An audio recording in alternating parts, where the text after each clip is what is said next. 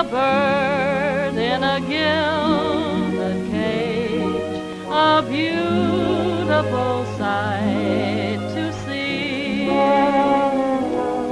And her beauty was sold for an old man's gold. She's a bird in a gilded cage. Welcome to the American Writers 100 Pages at a Time podcast. In this podcast, in each episode, I examine about 100 pages of text from America's greatest writers, and then give my thoughts and commentary.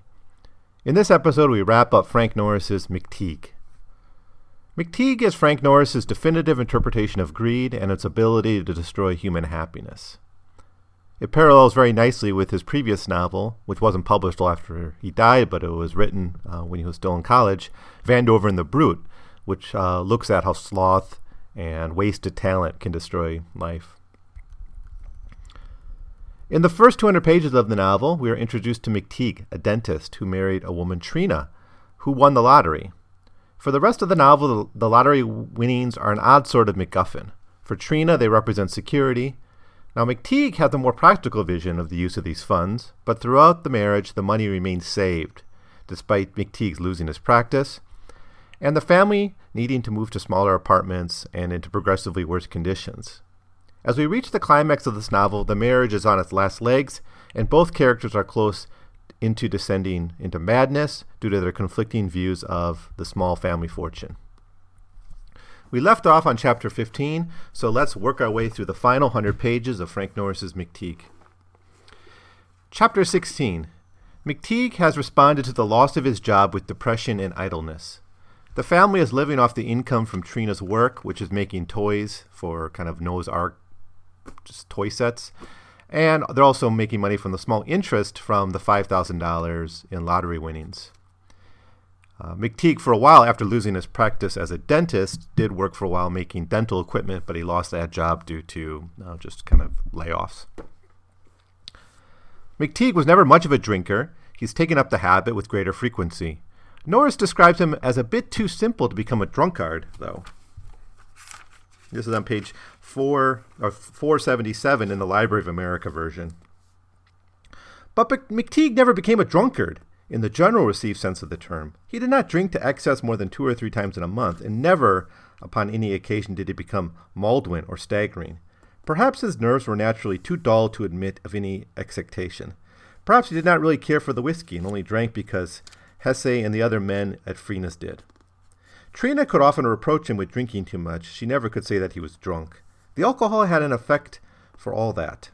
It roused the man, or rather the brute in the man, and now not only roused it, but goaded it to evil. McTeague's nature changed.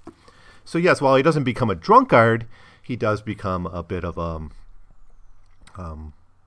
worse husband, to say the least. This drinking begins to encourage spousal abuse, as he starts using violence to get money from his wife.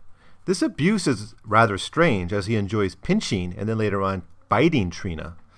While the dentist McTeague was a dentist, McTeague could actually pull teeth with his bare hands. So he's a very strong man, and Trina expresses fear throughout the novel at just the size and power of McTeague. So it's a little bit disconcerting when you hear these scenes about this spousal abuse. The neighbor, Maria Macapa, is married to a fence, a kind of recycler of just goods picked up from the street as well, named Zerkoff. He's taken to also beating his wife. It's for a very different reason, though. Zerkoff has become addicted to stories from Maria's childhood about golden plates in her ancestral home. Maria claims she forgot about those stories and refuses to tell them anymore. And Zerkoff, angry at losing this important part of his life, starts to beat his wife. Maria and Trina will then share stories of their husband's abuse. McTeague wants money for drinking. Zerkoff wants stories of gold plates. At the end of the chapter, the McTeagues get news that Maria was murdered by Zerkoff. So that family is ended in violence over greed. That's a common theme in this novel. The only bright spot in this chapter is that Miss Baker and Old Grannis, two other neighbors of the McTeagues, are getting closer together. Like the other characters, they are hoarders. Old Grannis hoards pamphlets and kind of newspaper clippings and books that he forms into kind of republishes and repackages, and Miss Baker just like shoes. But they're able to start to put a life together by setting aside their idiosyncratic desires. Chapter 17. This chapter is all about Miss Baker and Old Grannis. It is Norris's thesis on what is more important than greed. The key here is that the Grannises are able to set aside, or Old Grannis is able to set aside his obsessive hobby of binding pamphlets into books, choosing instead to spend time with Miss Baker. Page 492. "Oh, I thought you were binding your books tonight," said Miss Baker suddenly. "And you look tired. I thought you looked tired when I last saw you. And a cup of tea, you know. That does you so much good when you're tired. But you weren't binding books?" No, returned Old Grannis, drawing up a chair and sitting down. No, the fact is, I sold my apparatus. A firm of booksellers has bought the rights of it." "Aren't you going to bind to books no more?" exclaimed the little dressmaker, a shade of disappointment in her manner. "I thought you always did about 4 o'clock. I used to hear you when I was making tea." So that part of their life is over. And here's how the chapter ends. It's kind of sweet.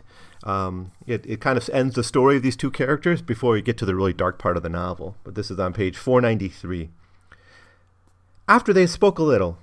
The day lapsed slowly into twilight, and the two old people sat there in the gray evening quietly, their hands in each other's hands, keeping company, but now with nothing to separate them. It had come at last.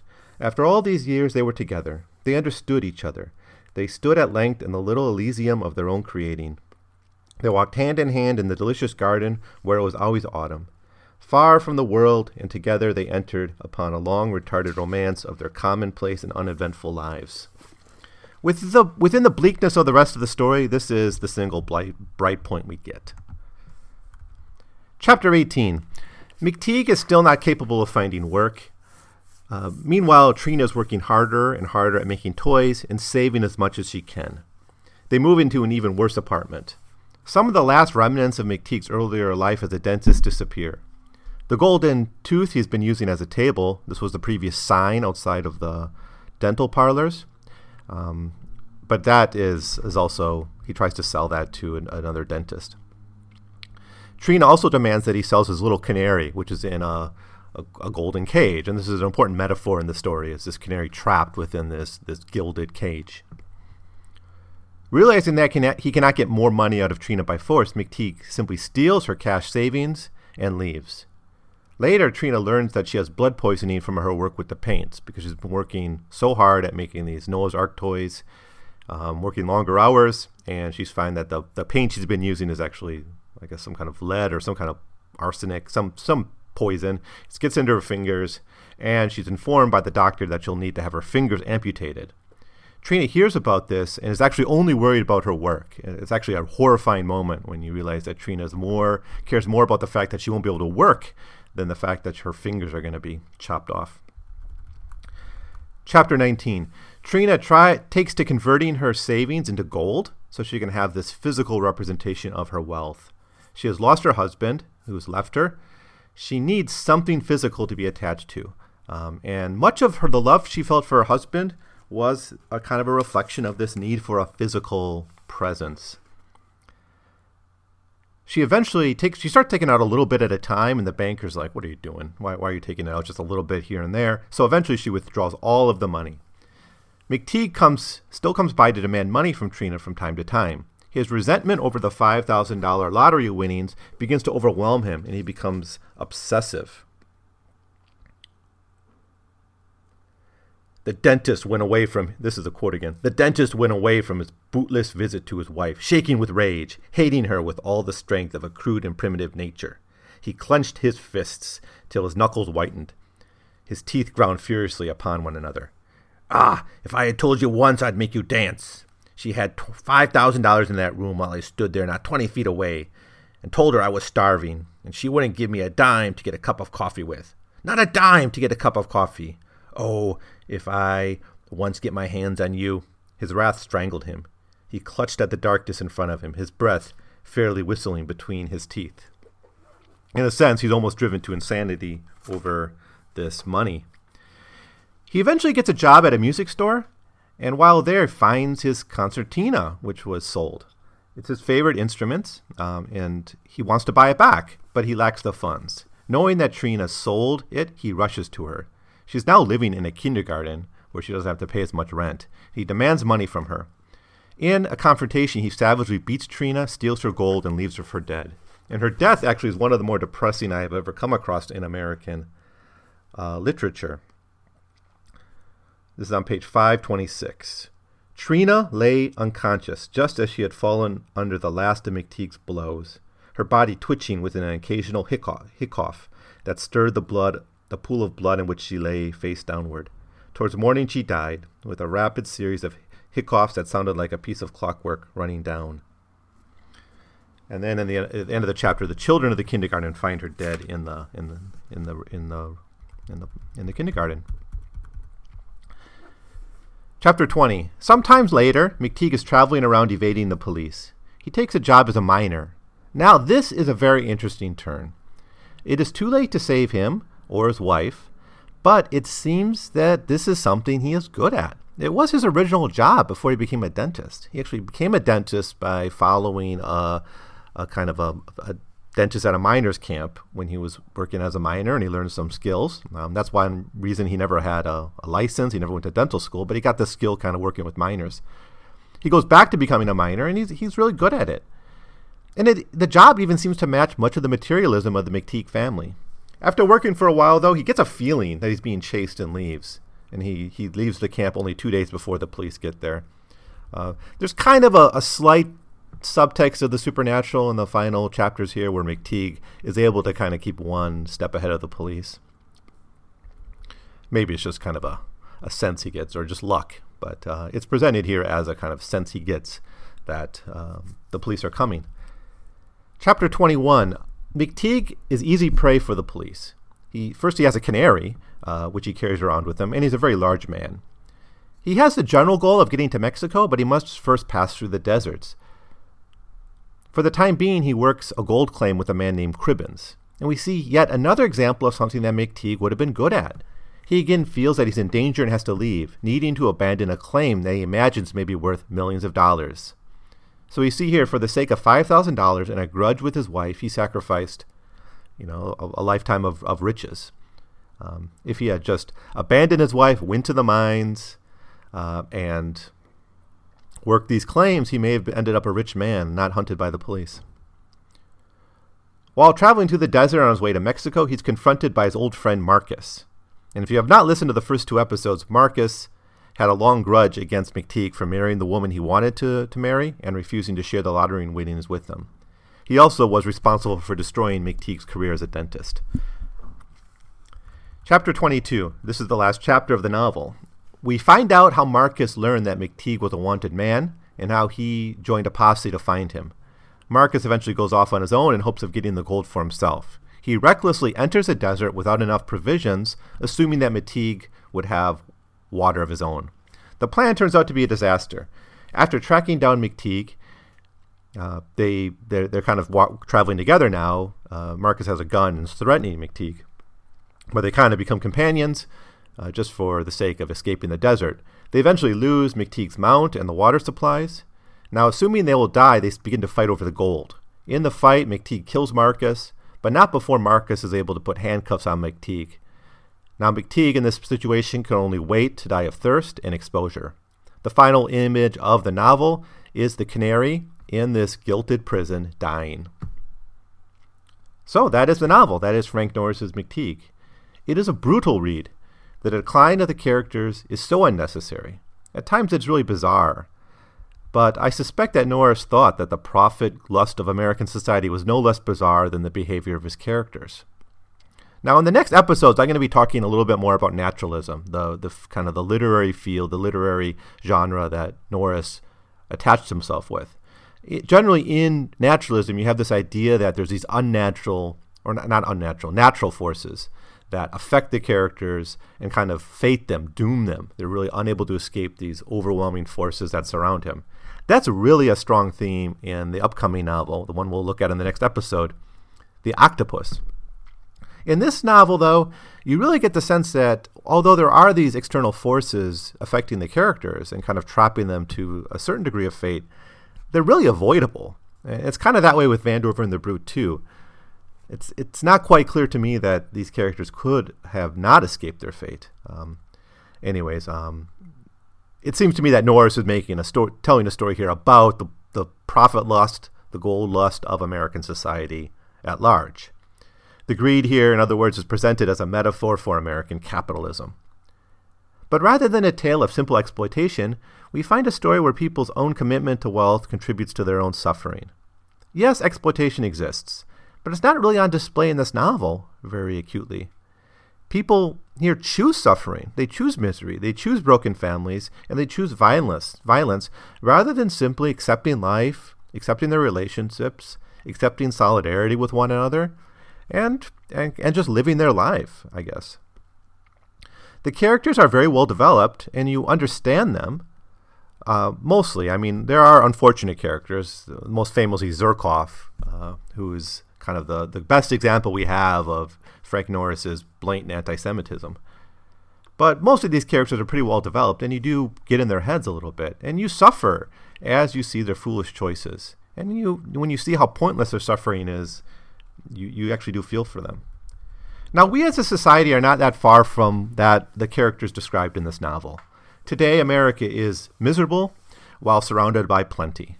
We have the wealth to ensure that everyone has homes, clothing, food, education, and health care. And even if you were to provide that for everyone, we would still have the largest economy in the world. It's something, the U.S. economy is something like $18 trillion.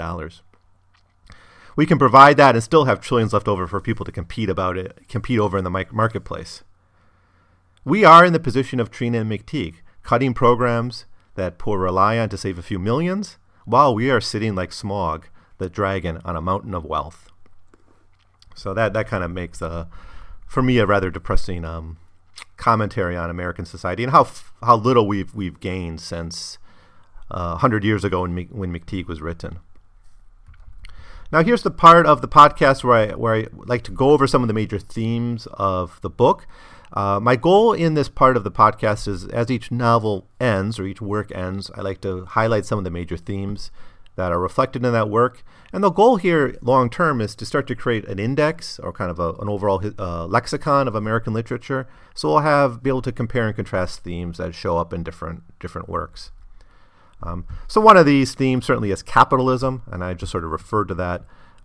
American capitalism is put on display in this book. The greed of American industrial capitalism is criticized, and it's criticized through the choices of these characters. The people suffer to save. They suffer despite having resources. There's not as clear a picture of exploitation as there is in Vandover and the Brute, where you see characters really taking advantage of each other. But there is this kind of profit motive. This greed is at the heart of this story. Another theme is education and the professions. Professionalism seems to play a role in class conflict. McTeague was an effective dentist. He didn't have a degree. He didn't go to school, but he was doing his job. He had a client base. He wasn't hurting people. He seemed to be a decent dentist, at least for that kind of day-to-day dental needs of people. Did McTeague need to go to school? Did he need to become a professional? I would say no. That said, I probably don't want to send my own family members or go myself to a dentist who's not certified. But here we see a little bit that there's kind of a class conflict here between the professionals and kind of the everyday practitioners. Another theme is work and the work ethic. The last time we saw this come up maybe was in Typee, where the work ethic was being criticized by Herman Melville for being one of the major differences between life on the Pacific Islands and the life on the American whaling ship and in America more broadly. Here we see the work ethic really lived out through the character of Trina, who constantly is saving money despite having resources available to have different options in her life. And she works very hard, working so hard she eventually almost kills herself. I mean, she starts to need to lose her finger. She's afflicted with this paint poisoning. And eventually her greed and her obsessive saving leads to resentment and breaking up of her family and eventually her death. So the criticism of the work ethic is here. It's a kind of an unescapable thing. And as someone who has a bit of a work ethic myself, despite maybe not having the most stable career, I can feel the frustration of feeling that need to work to have meaning in life. Another theme, anti-Semitism. Now, this is not a theme of the novel. Frank Norris is not critiquing anti-Semitism, but he is an anti-Semite, and this is displayed very strongly in the character of Zherkov. If you want to hear more about this, go back to the first episode that on McTeague, where I kind of lay out that character and try to discuss it. In my view, it's unnecessary for Zherkov to be a Jew for the story to work. It does have a thematic role. The death of Maria Macapa by Zherkov is a parallel to the death of Trina by McTeague. They're kind of, those two families are in the same situation where greed is at the heart of their relationships. However, it's not really necessary for him to be a Jew. My only hesitant defense of Norris on this point is that Zherkov is not even the worst character in the novel. I mean, there are more greedy and more vicious characters in the novel, at least by the end. I guess it can be debated. But yeah, it's certainly, his anti-Semitism is on display in that novel, especially in that character, I mean. Another theme, family. We spent the first part of this podcast really focusing on Melville, and he doesn't have families really in his early stories, at least. And then we had Vandover and the Brute, in which there's not really much family either. It's about a young man before he can develop a family. He actually loses the chance at a family. Here we have family life, and of course it's not a pretty picture of family life. Trina's love for McTeague seems to be based on the need to have something material, physical. It seems to be greed-based as well. McTeague also wants possession, and Trina is seen by McTeague to be yet another possession he controls. There's very little intimacy between the two characters, except from at a few moments. But generally, it's a pretty hostile and possessive relationship. So it's a negative look at family and a critique of it. In fact, there's really no healthy family here until we get to Old Grannis and Miss Baker coming together. Another theme, immigration. Immigration. This story is set in San Francisco, and we do have a window into some of immigrant life, mostly with the Seppes. Trina Seppe is the daughter of German immigrants, and we see how American popular culture was reflecting the needs of immigrant communities. This is seen when they go to a variety show, and Trina's mother gets really worked up and excited over hearing yodeling, which reminds her of her home country. It's just subtly hinted at, but immigration is a theme. There's other characters who are immigrants too. Zherkov is, I guess, implied to be an immigrant, although I don't think I have direct text on that at hand. Tied to this, what I was just saying is public amusements. That's another theme, I think. We got a really nice scene. It's almost a whole chapter long, in which the characters go to a variety show, and it's just a nice little piece of Americana shoved into the novel. We also have the very public wedding feast, McTeague's wedding feast, which is another really nice moment. It's kind of sweet, and it's before the novel gets really bleak. Another theme, the industrial economy of the West. This really comes up at the end of the novel when we see McTeague go to, I guess he's going east from San Francisco, but it's kind of in the industrially mining economy of the West. He works at a mining camp, a capitalist mining camp for wages. Later on, he takes on the job of kind of an independent speculator trying to find gold or find riches. This, of course, was a big part of the economy of the West in the later 19th century, a big source of migration to the West. And it's there. So we got a little bit of a window into that part of American economic history. Next theme. I'm sorry, I got quite a few here for this book. Political radicalism, socialism in general.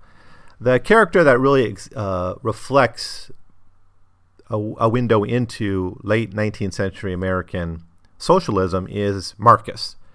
Marcus is presented as a character who kind of hoards resentments. He is constantly angry about things that happen to him. He's the kind of radical, maybe you've met this kind of person, who is able to repeat the slogans he or she sees in a pamphlet, but really doesn't have any deeper appreciation of the issues. He's kind of just able to parrot what others say, maybe the equivalent of someone forwarding a Facebook meme or something. Yet, through this act of kind of repeating these slogans, he becomes more and more hostile, and he experiments with radical organizations. So perhaps we have a bit of a questioning or a critique by Frank Norris about if socialism is a way we can escape this kind of greed in American capitalism, because Marcus, although a political radical at times, ends up just being as greedy as the other characters. In fact, reaching his death because he wants the same gold that Trina and McTeague wanted to get their hands on. And a final theme of this book is spousal abuse. Again, because we haven't looked at families before, we haven't had a chance to really get at this theme of domestic violence within the family. Maybe I should just group this up with family. Several relationships, two relationships, Trina and McTeague, and then Maria and Zherkov are both abusive relationships, and they both end with the death of the woman. Well, that should do it. So we're done with McTeague. If you can think of any other important themes I missed, do not hesitate to make a comment on this post or to write me. I love hearing from listeners and fellow readers. My email address is 100pagescast@gmail.com, or you can just leave the comments on iTunes or on Podbean. In my next episode, we will begin the third and final of Frank Norris's novels that are collected in this Library of America edition. He wrote several more books in his short career, but only 3 were published in the Library of America edition of his works. If any others are published in the future, perhaps we'll get to them. But for now, we can look forward to his masterpiece of naturalism, The Octopus. Well, thank you for listening, and I will see you in 100 pages.